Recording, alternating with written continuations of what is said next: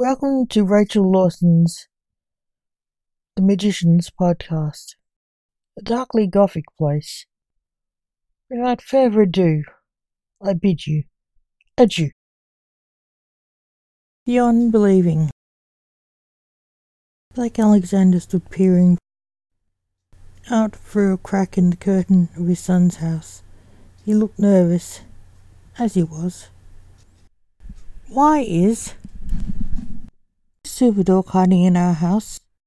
Dork, Blake asked his teenage grandson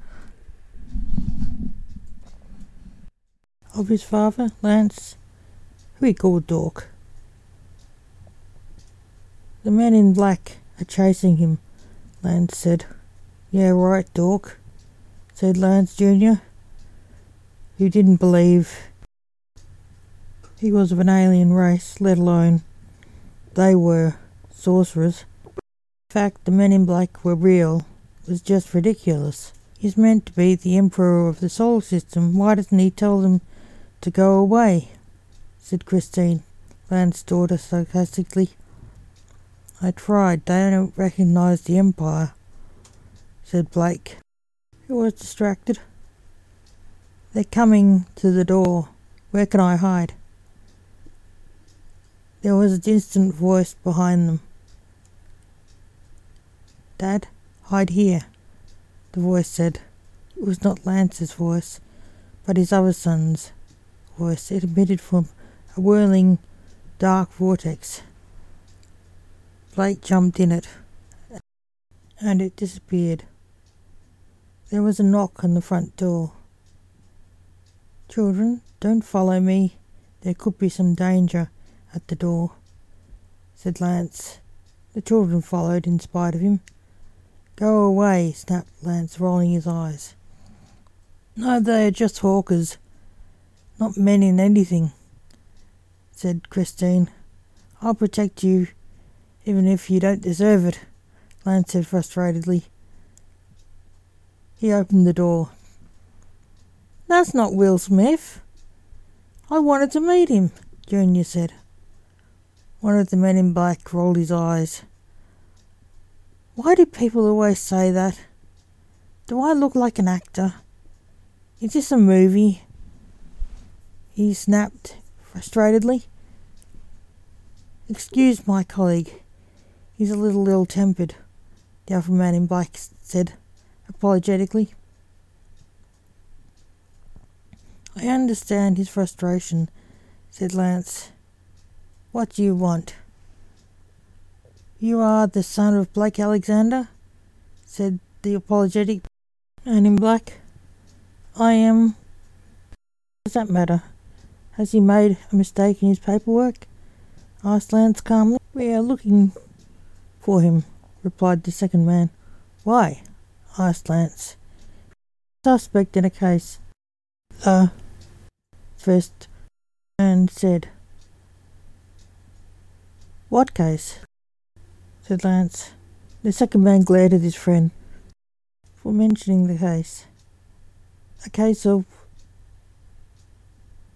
said the first. You look for him because he met aliens, Lance said straightly. I can read minds, Lance said, smiling. Yeah, right, Dork, said Christine. Not now, girl, said Lance, releasing his venom. That was he veiled below his calm attitude. What are you scared of? I don't bite, laughed Lance, who read their minds. He doesn't bite, he kills with a sword, said Junior. He does what? Said Man 1 in horror. Junior, shut up, said Lance, turning on his son. I kill no one. Lance, fate's assassin, lied. Go away, my father is not here. I don't like him. Why would I hide him? Screamed Lance, slamming the door in the faces of the men in black. What was that? Sure what just happened. That man's dangerous. Should avoid him, I fear we might end up dead if we don't. He has an aura of a killer," the second man said, running off to their car. Elsewhere, a dimensional way, sitting by a magic pool, Blake sat laughing. They don't know how right he was. The necromancer was only a hair's breadth from killing them.